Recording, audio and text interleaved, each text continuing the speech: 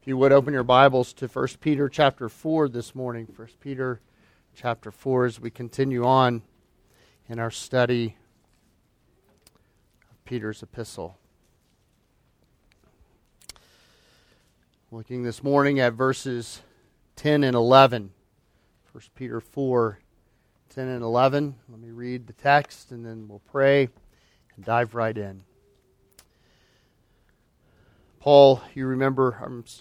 Peter is writing here in this greater section of Scripture, preparing us with practical exhortations, and in this particular one, he began in verse 7, so let me begin there. The end of all things is near. Therefore, be of sound judgment and sober spirit for the purpose of prayer.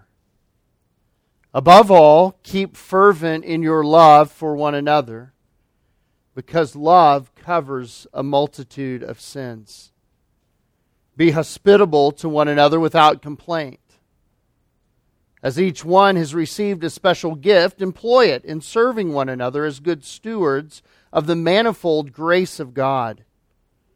Whoever speaks is to do so as one who is speaking the utterances of God. Whoever serves is to do so as one who is serving by the strength which God supplies, so that in all things God may be glorified through Jesus Christ, to whom belongs the glory and dominion forever and ever. Amen. Father, help us again. Feed your children, we pray, for your own glory, for the sake of your Son, through whom it is possible, through whom we have hope, through whom we have been made new and right with you. We pray in His name. Amen. As we look at 1 Peter chapter 4, verses 10 and 11, there's an appropriate question that we ask. It's the title of the sermon this morning. What's your cause? What's your cause? We're all familiar with that question. It's become a question that is quite in vogue to ask. What's your cause? Everybody today seems to have a cause.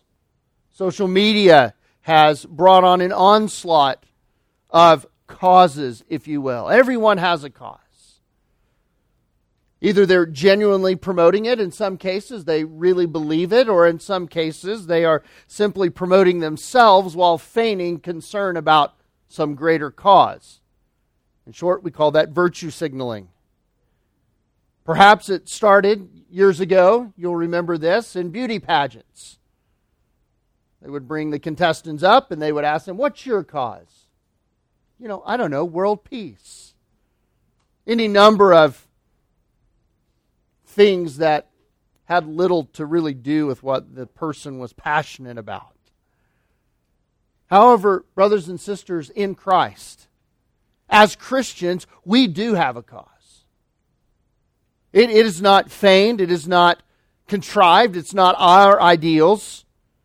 We have always had a cause, and whatever comes in life, we will always have a cause. In good times and in bad times, the people of God have a cause, and that cause has been with us from the very dawn of creation itself. That cause and your cause, my cause, must be single-minded. It must be narrowed down to one thing, and that cause is this, that we bring glory to the name of our God, that we glorify God in all that we do. Paul wrote in 2 Corinthians chapter 5, verse 9, therefore we also have this as our ambition, whether at home or absent, to be pleasing to Him. Was that your goal when you woke up this morning? If I had been waiting outside your room and you walk out of there and say, what's your cause today? To be pleasing to Him. Whether at home or absent, whether in good times or bad, I want to be pleasing to God. Young people, you have a full life in front of you. Make as your life's ambition to be pleasing to the Lord. Not to please yourself, but to be pleasing to the Lord. Not to please others, but to be pleasing to the Lord who called you. Peter, as part of our continuing education and instruction here in this short epistle, instructing us how to live. Notice the context is set at the beginning of verse 7. The end of all things is near, therefore shore up your cause. Make certain your cause. Pursue that cause of bringing glory to God. Peter, in that overarching vein of wanting us to do that and understand that and be passionate about that, now helps move us towards mobilization in order to make that happen. He wants to help us to become better stewards of what God has given us so that we accomplish our cause.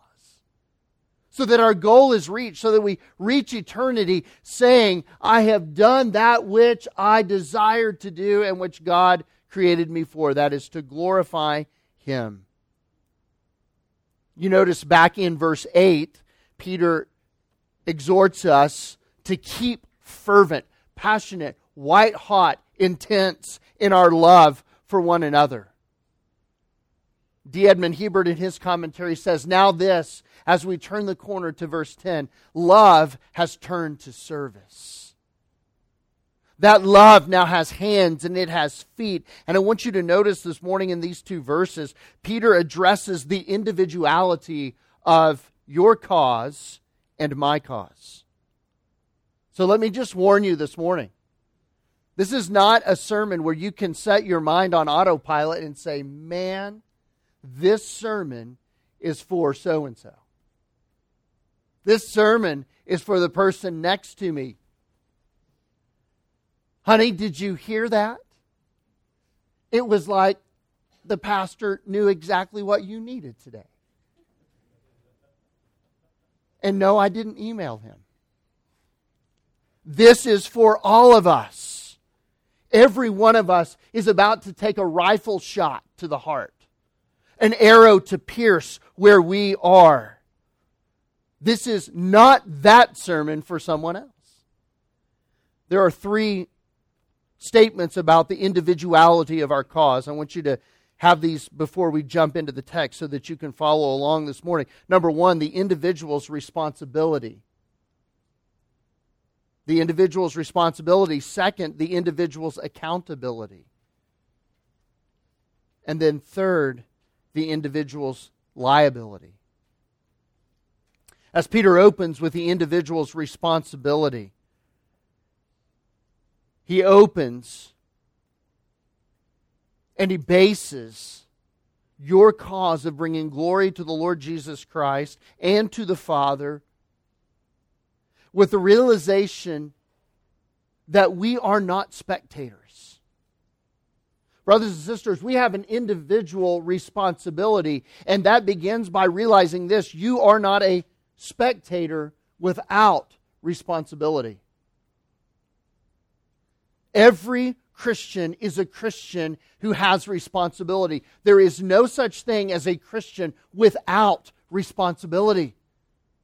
We are such a consumeristic society that we come to worship services and we claim to believe certain things, and we read books, and we go to conferences, and we download podcasts, and we go on to YouTube, and we listen to all this like a sponge, and we are soaking it up, and yet we are tempted to believe along with that comes no responsibility.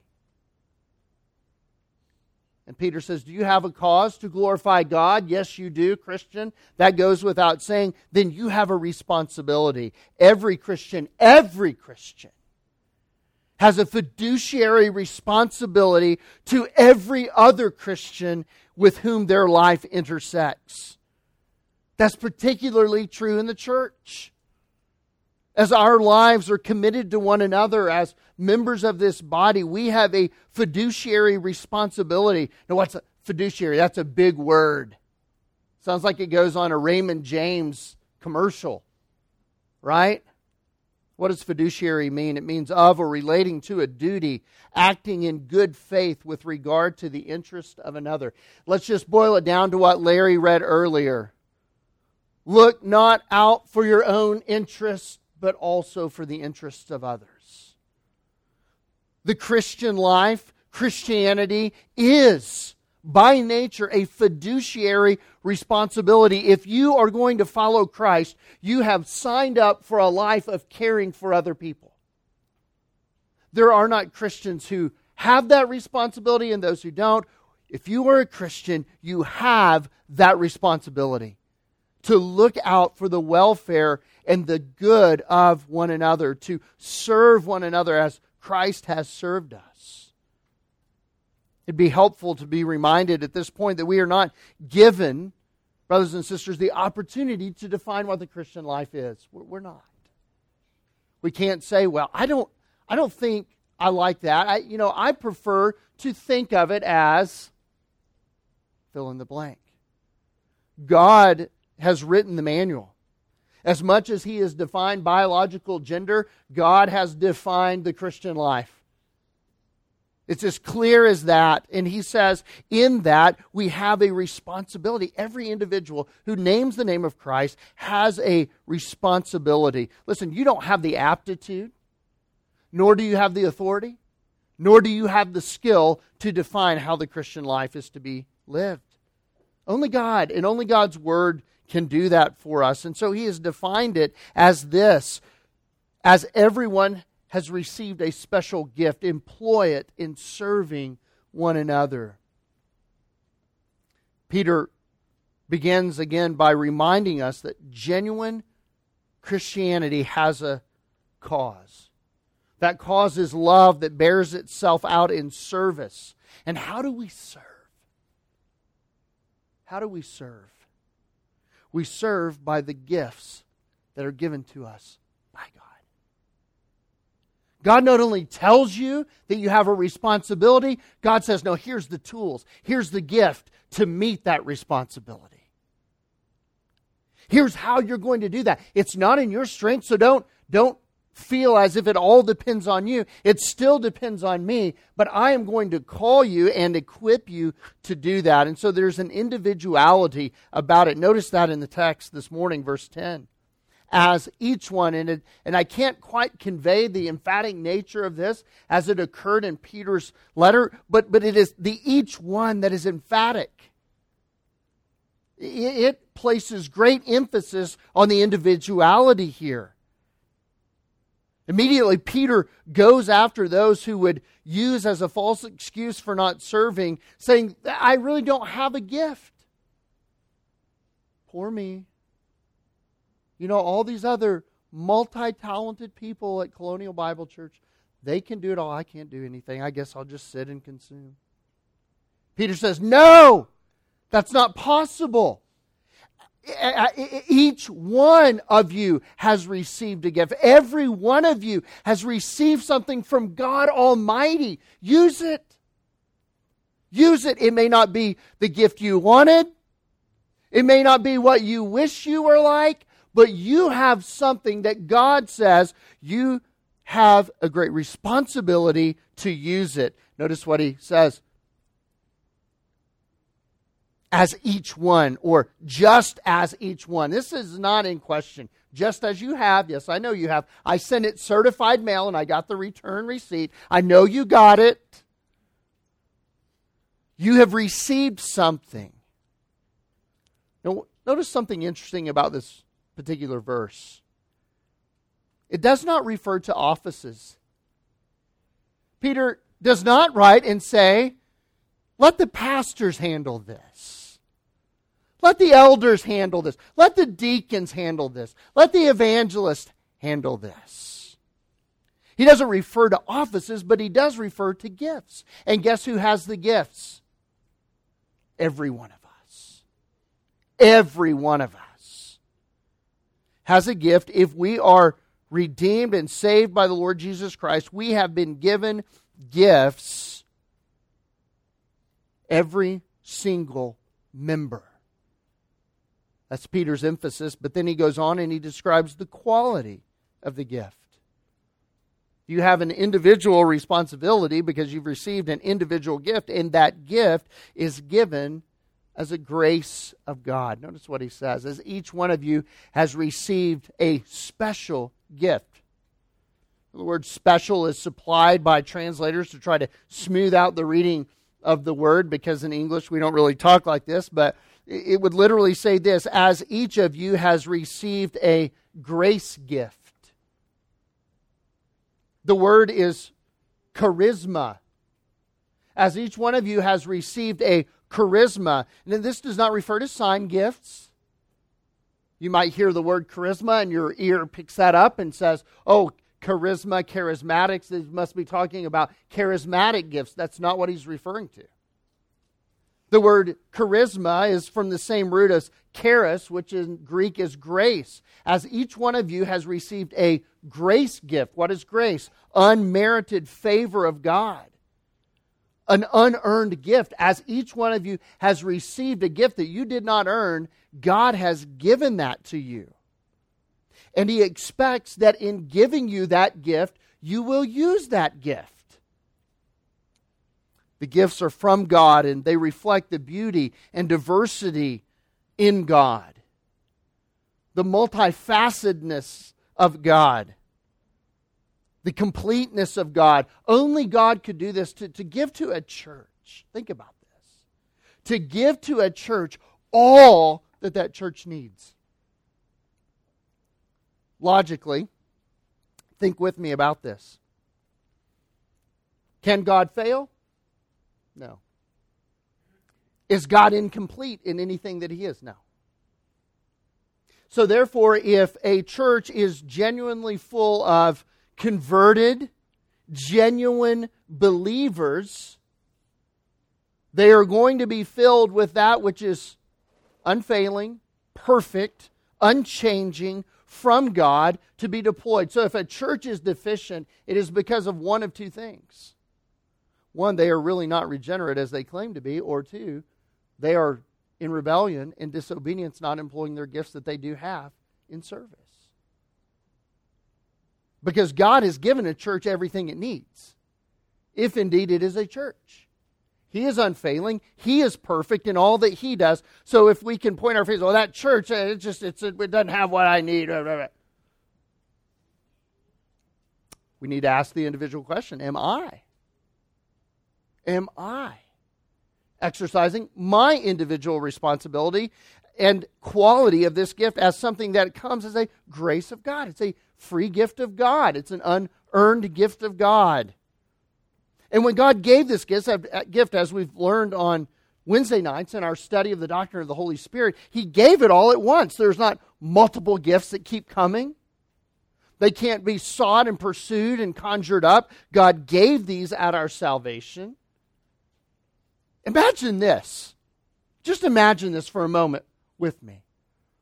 Imagine having a parent who at one time in your life could give you everything, and I mean everything, that you would possibly need for absolutely every scenario that you were going to face for your entire life at one time. Every bit of wisdom, every material need, every emotion. I mean, they just get, okay, here's your life package, son or daughter. And they give it to you, and great! Fully equipped. I'm ready to go face life. That's exactly what God did for us at our salvation. He gave us everything we need for life and godliness in Christ Jesus.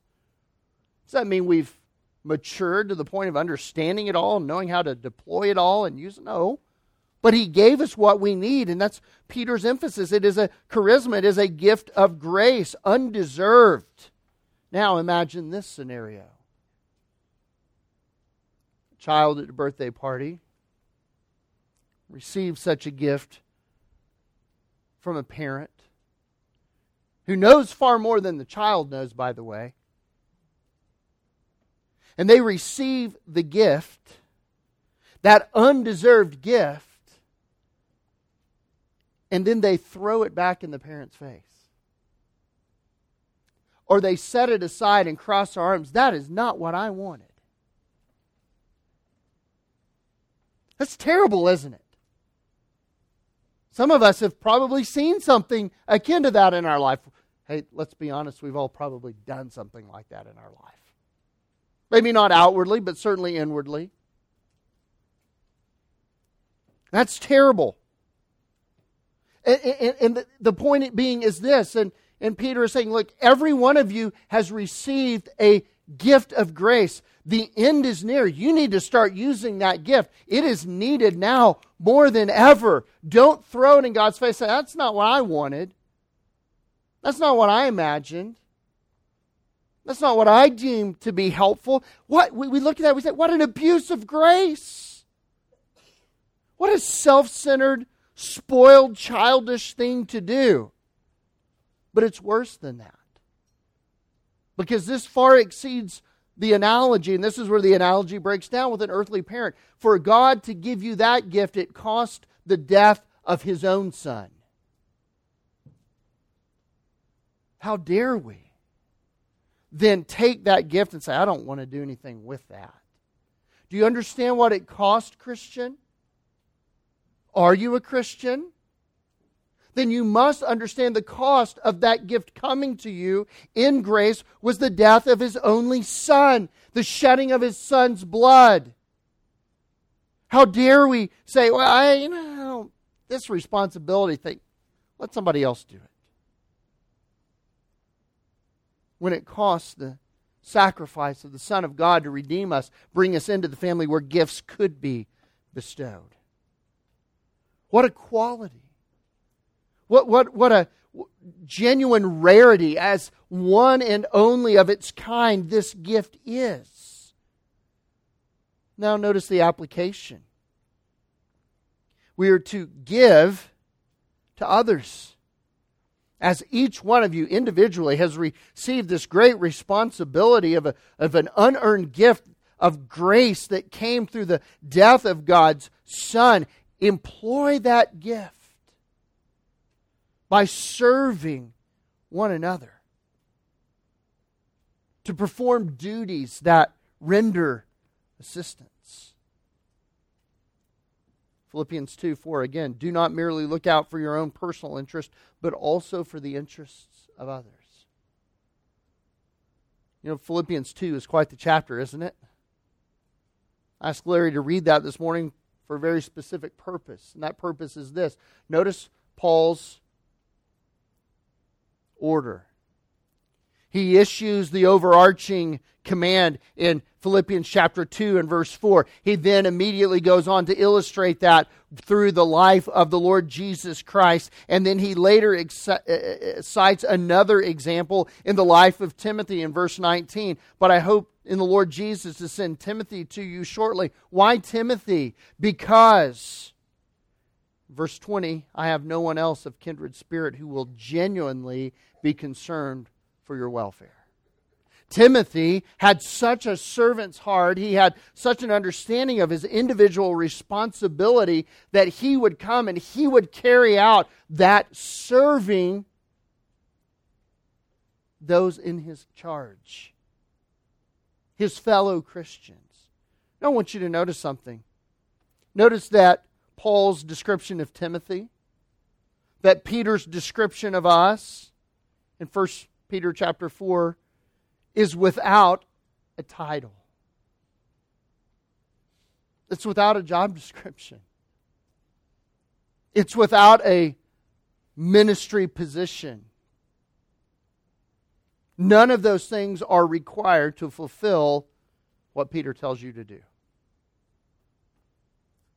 Well, you know, if I was a Sunday school teacher, if I was a deacon, if I was this or that, if I had an official capacity, you know, I just need to go to a place where I can serve. That typically translates into I need to go to a place where I can have a title. Brothers and sisters, there is a mission field and service opportunities sitting all over this room, and nobody needs a title to fulfill those. Nobody needs a program to fulfill those.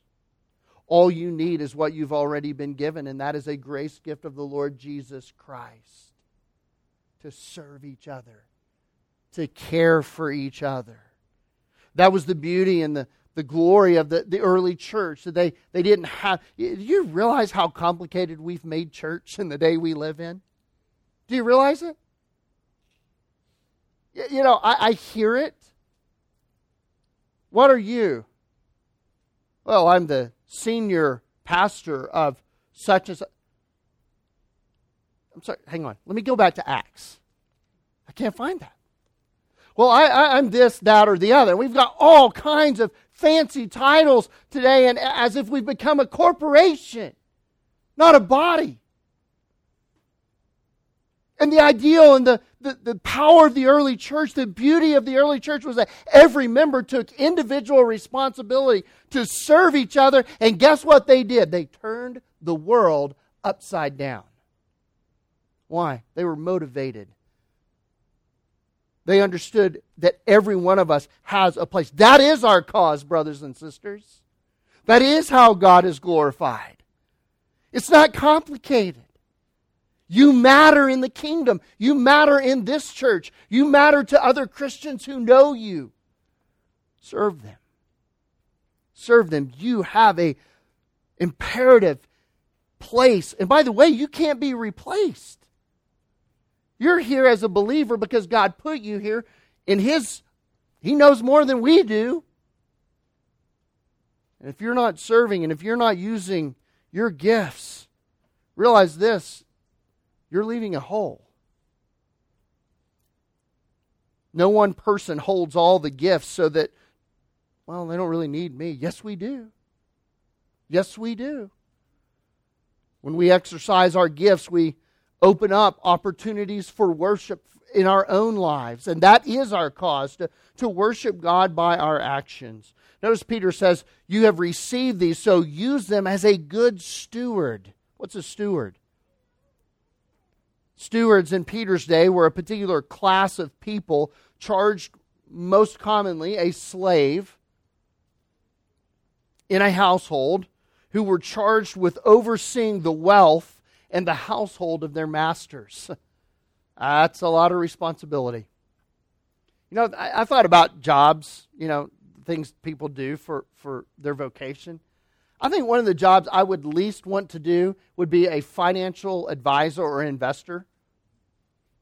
Talk about pressure. Being in charge of someone else's money would terrify me. I don't want to make a mistake. I don't want to be the cause of loss. There's a lot that goes into that.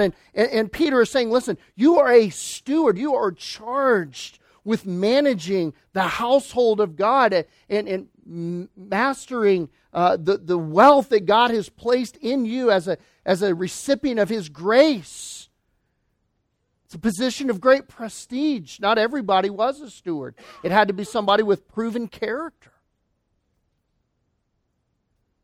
Peter says, as good stewards. Notice he uses an adjective.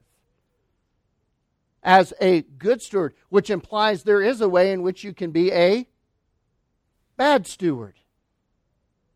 So be a good steward. Be one who is responsible.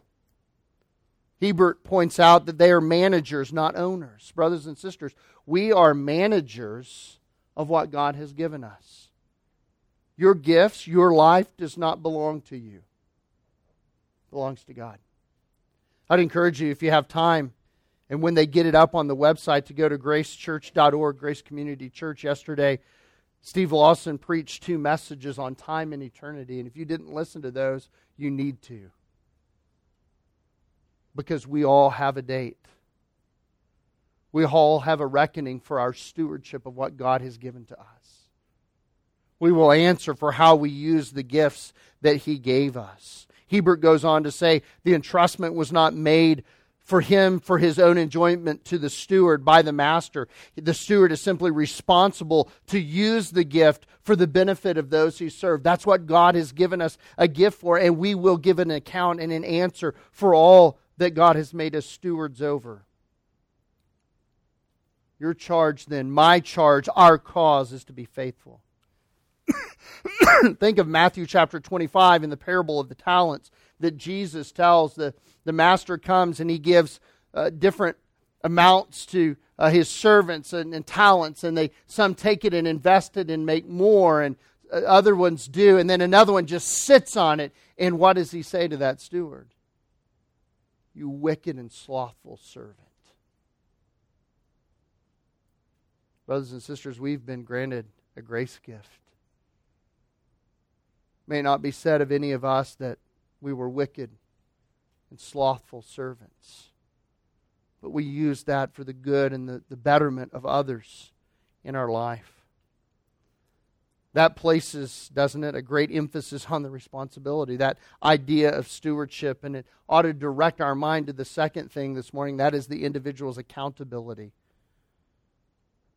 And so as Peter is building the theme of stewardship here, he moves on and he gives an accountability in two broad areas. Your giftedness, and again, if you haven't been here on Wednesday night, we've discovered that the spiritual gifts in Romans 12, 1 Corinthians 12, 1 Corinthians 14, Ephesians 4, 1 Peter 4, fall into one of two categories. And there's a great accountability in both. You either have a speech gift or you have a gift of service. And intertwined into both of these categories is a very sobering reality. I want you to notice it with me this morning. Verse 11, whoever speaks is to do so as one who is speaking the utterances of God. Secondly, in gifts of service, whoever serves is to do so as one who is serving by the strength which God supplies. As a steward, as one simply charged with managing the gift God has entrusted to you, the talent, if you will, to use Jesus' example, and I don't mean talent like, I can sing or, whatever. But the talent of money that's given, the gift that's given to us as stewards, we're to use that with an understanding that God has been the source of that, and God is the source of its continuing use and will ultimately be received back to Him. I want you to notice some specifics about the examples so that you see in practical application your own life. Because I can promise you this, if you are a child of God, if you've been redeemed by God, you fit into one of these two categories, okay? So you're somewhere in one of these two. To those who speak. This verse, for me personally, has a very sobering effect. Because what does he say? If you are going to speak, you are to speak as the oracle, the mouthpiece, the ambassador, the representative of God. If you open your mouth and you claim to speak for God, you had better well make sure that what you speak is of God. We look at the Ten Commandments. We say, don't take the name of the Lord your God in vain. I grew up thinking that was just using God's name as an expletive, and that is a terrible thing to do. But it's more than that. It is attaching to any statement that God said this, or implying that God said this, when indeed He didn't say that. That's blasphemy. If we are to speak, brothers and sisters, and to some degree every Christian is called to speak, to our families, to our children, to our friends, when we speak, let yourself speak, Peter says, as one who is echoing the very words of God. That is what the gift of speaking is. It is simply an echo chamber for the words which God has already spoken. What is preaching? Preaching is an echo chamber for the words that God has already spoken to come through. Nothing more and nothing less. Adding nothing to, taking nothing away from. Peter says, listen, be aware. Proceed with caution. When you speak, make sure it is this, that you are speaking on the authority of what God has spoken. This is not claiming that we have new revelation from God. But what it does show is that we know the Scripture so well that when we speak and apply it, it comes back with the authority with which it was written. Thus says the Lord. That's highly sobering, isn't it? And to understand that we will give an account for the things that we say. Anytime we speak, we are to speak truthfully so that God approves of what we are saying. James has much to say, doesn't he, about the tongue? Let us be careful, brothers and sisters, how we use that gift, that calling, to speak to those who preach, to those who teach, to those who exhort, to those who admonish.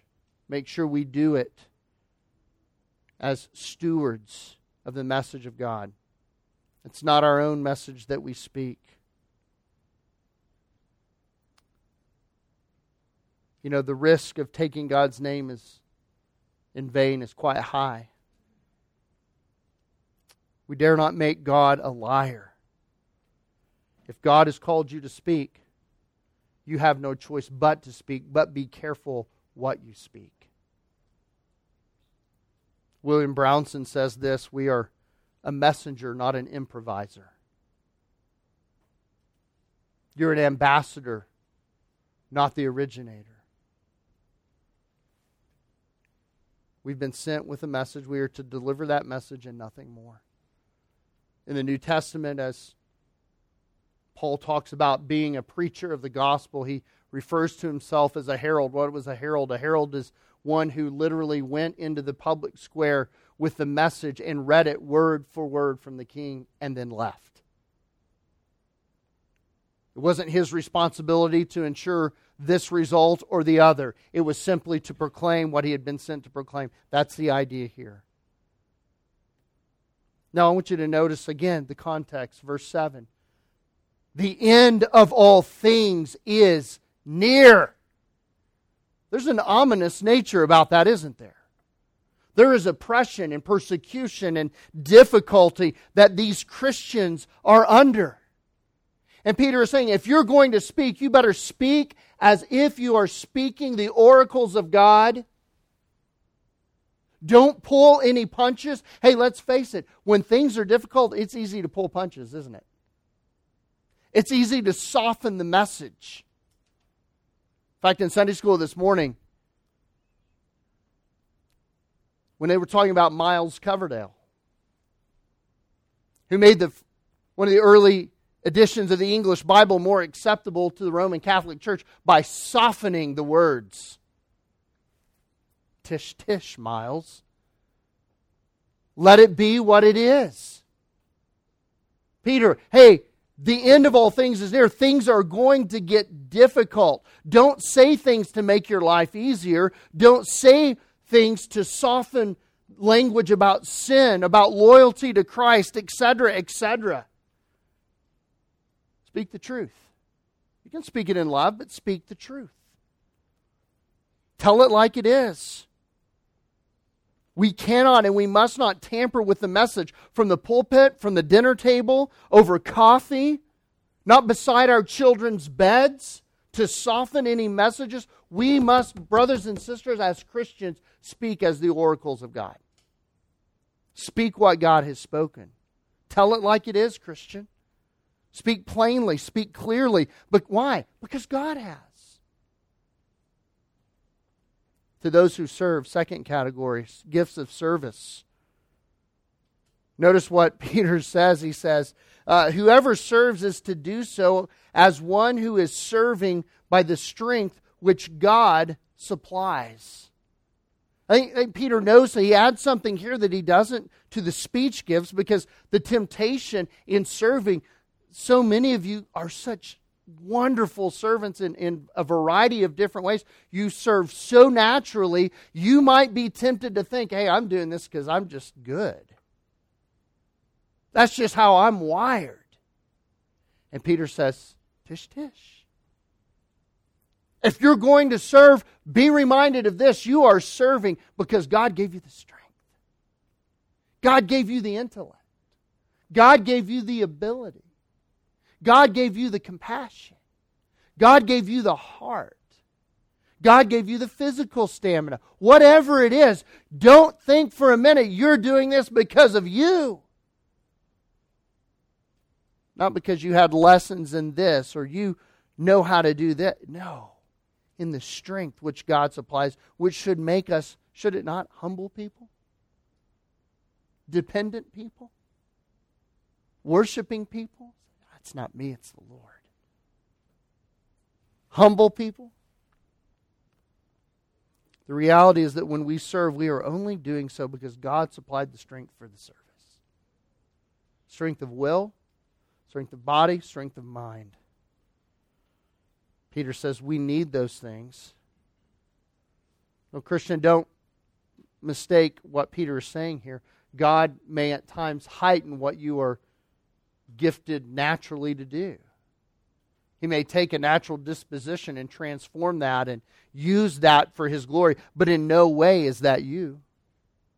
In no way is that your own strength. And this is a humbling reality that Peter's going to go back to in just a few verses in chapter 5, verses 5 and 6. God is opposed to the proud, but gives grace to who? Humble. Therefore, humble yourselves under the mighty hand of God, that He may exalt you at the proper time. Humility is required with service as much as fidelity is with speaking. Both require fidelity, both require humility, but Peter seizes on the opportunity to remind us our strength is from the Lord. Are you serving? Christian, let me just ask you, are you serving? The reality is, let's just talk shop as a family here. We are a small church. We're not a heavily programmatic church. We don't have lots and lots of programs where we're constantly, milking the church for volunteers. But that in no way means there are not multitude areas for service. It shouldn't take an announcement from the pulpit to say, hey, we need somebody to serve in this for you to be serving. You ought to be finding ways to serve each other outside of a particular time and day of the week. Are you serving? Remember, you are doing so as God's gift to others and as a gift to you so that you will have something to offer to God as an act of worship. It's not from you and it is not for you. I want you to notice lastly that leads us then to the individual's liability. What is a liability? A liability is something for which one is liable. It is an obligation, a responsibility, and I like this last word best, a debt. Every Christian has a liability. Every Christian has a debt of worship that we owe to our Creator and our Redeemer. A debt of worship that will be called into payment. How do we know this? Because going back to that great passage in Philippians chapter 2, we read this: there is coming a day when every knee will bow and every tongue will confess that Jesus Christ is Lord, to the glory of God the Father. Isn't that the same pattern that Peter is following here? So that in all things God may be glorified through Jesus Christ. Christ is not just a name. Christ is His title. It is His lordship, which every tongue will proclaim, according to Paul in Philippians chapter 2. Some will proclaim it under the pain of eternal wrath and judgment, but they will still proclaim it. Others who are redeemed will proclaim it with joy out of a redeemed heart that wants nothing more in eternity than more time to worship their God. That's the beauty of eternity. We'll have nothing else to do. We'll have all of eternity. We need to cultivate then a sense of what will be expected from us, that liability. Here's the reality. Since the fall of Adam and Eve, mankind has been trying to figure out a way to get out of paying that debt. Even before the fall, we could argue, Adam and Eve were trying to figure out a way to undo what God had done. We're still trying to do that today in a variety of ways. One of the ways is language. We don't like the word that God has spoken, so what are we doing in our culture? We are hijacking language to mean things that it absolutely does not mean, that is nonsensical, in order to destroy the foundations of word and language and reality that God created. We do it with worship too. Peter gives us a purpose clause now, so that for the purpose of. Why do we have these gifts? So that we can fulfill our liability of worship, a debt we owe to the Lord, so that God would be glorified. The liability that we owe, we repay in part by deploying our spiritual gifts, so that others are built up and God is glorified as we point to Him as the source and the strength of our service. We owe God that debt of worship. Adam and Eve owed God that debt of worship. They tried to get out of that by making themselves God, but they still owed it. And all mankind has owed it ever since. But you and I, Christian, even more owe that. Why? Because of the bestowing work of grace from the Lord Jesus Christ. He gave us a gift. Oh, we owed God worship before, but now we really owe Him as a bestower of grace, of salvation, of ability now to work for the good of others just as Christ did. Do you want to be like Jesus? Do you? If you want to be like Jesus, serve. Speak. Make others of higher priority than yourself. Make much of the body of Christ. Through Christ's work on our behalf, not only are we accepted by God as loved and as adopted children, but through Christ we are also able to fulfill the good works which God ordained for us. Ephesians chapter 2, verse 10. For you are His workmanship, created in Christ Jesus for what? For good works. Not for salvation, but because you have been saved. Because you have received grace upon grace. Peter now makes an interesting and important, even if subtle, statement. Notice what he says. So then in all things, God may be glorified through Jesus Christ, to whom belongs the glory and dominion forever and ever. Here's the reality, brothers and sisters. God already possesses glory and dominion. God will not be robbed. God will not be robbed of His glory and dominion. He already has it. Let me tell you who will be robbed should you choose not to deploy in His service. You. You. You'll have no means by which to worship God. You're like the kid that shows up at the birthday party with no present. God is not in jeopardy of losing His glory. You are in jeopardy of losing your joy. The joy of worship. The joy of submission. The joy of exalting Christ. It's not that God has potential to be glorified. God has potential to have dominion. He already has it.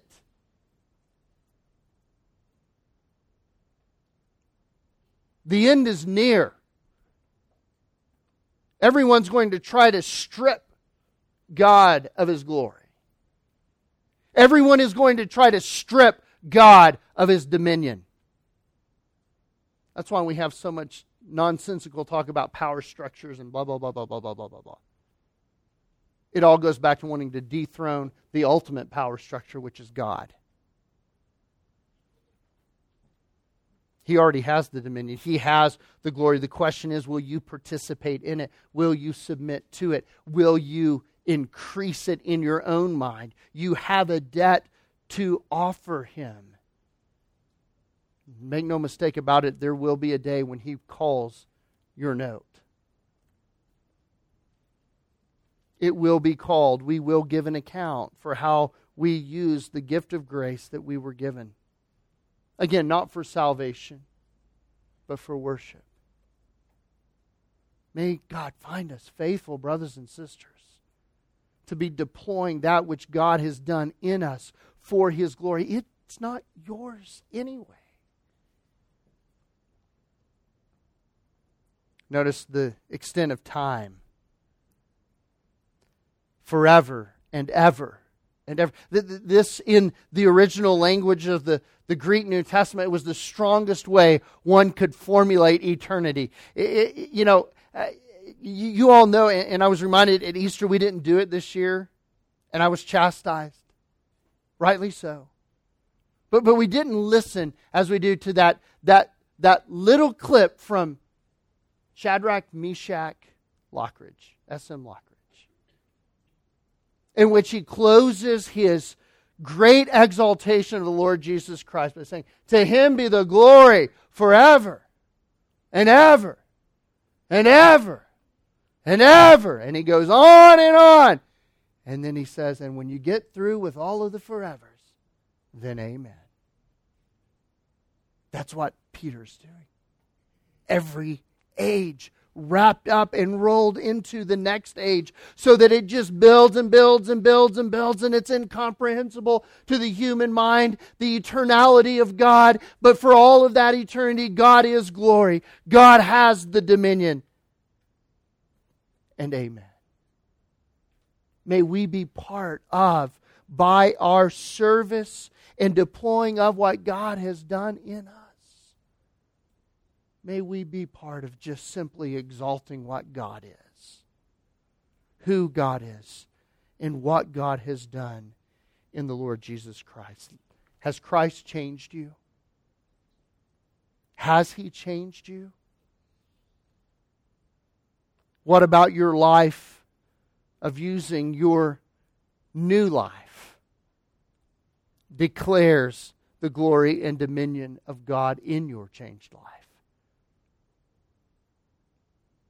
Oh, may God who called us, may God who redeemed us, may God who gifted us continue to strengthen us and humble us and to deploy us, so that we sing that last phrase, "To Him be glory and dominion forever and ever and ever. Amen." Let's pray. Father, thank You for Your divine wisdom and sovereignty and goodness and power in our lives. The end is near. We know that. Whether that means that Jesus returns or we're called home through death, the end is near. For every one of us, for the youngest among us, the end is really near. Lord, make us faithful while we're here. Strengthen us while we're here to be what You have created us to be, to exercise the stewardship that You have given to us.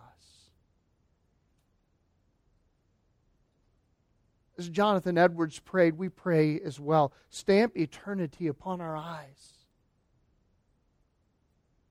As Moses prayed, teach us to number our days that we may gain a heart of wisdom for living for You and for Your glory. So that we can say with the Apostle Paul, when it comes that time, "I have fought the good fight, I have finished the course, I have kept the faith."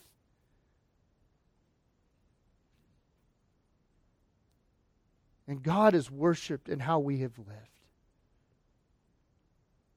Lord, make Colonial Bible Church, consisting of all of her individual parts, a church that desires to make God known in the way that we use our giftedness. May we never be guilty of using it for ourselves, but for one another and for Your kingdom. Our time is limited. Cause us to remember that, so that we may make all haste to do what is pleasing in Your sight. For we pray this in Your name, Jesus, because You are Lord. You are Christ. Amen.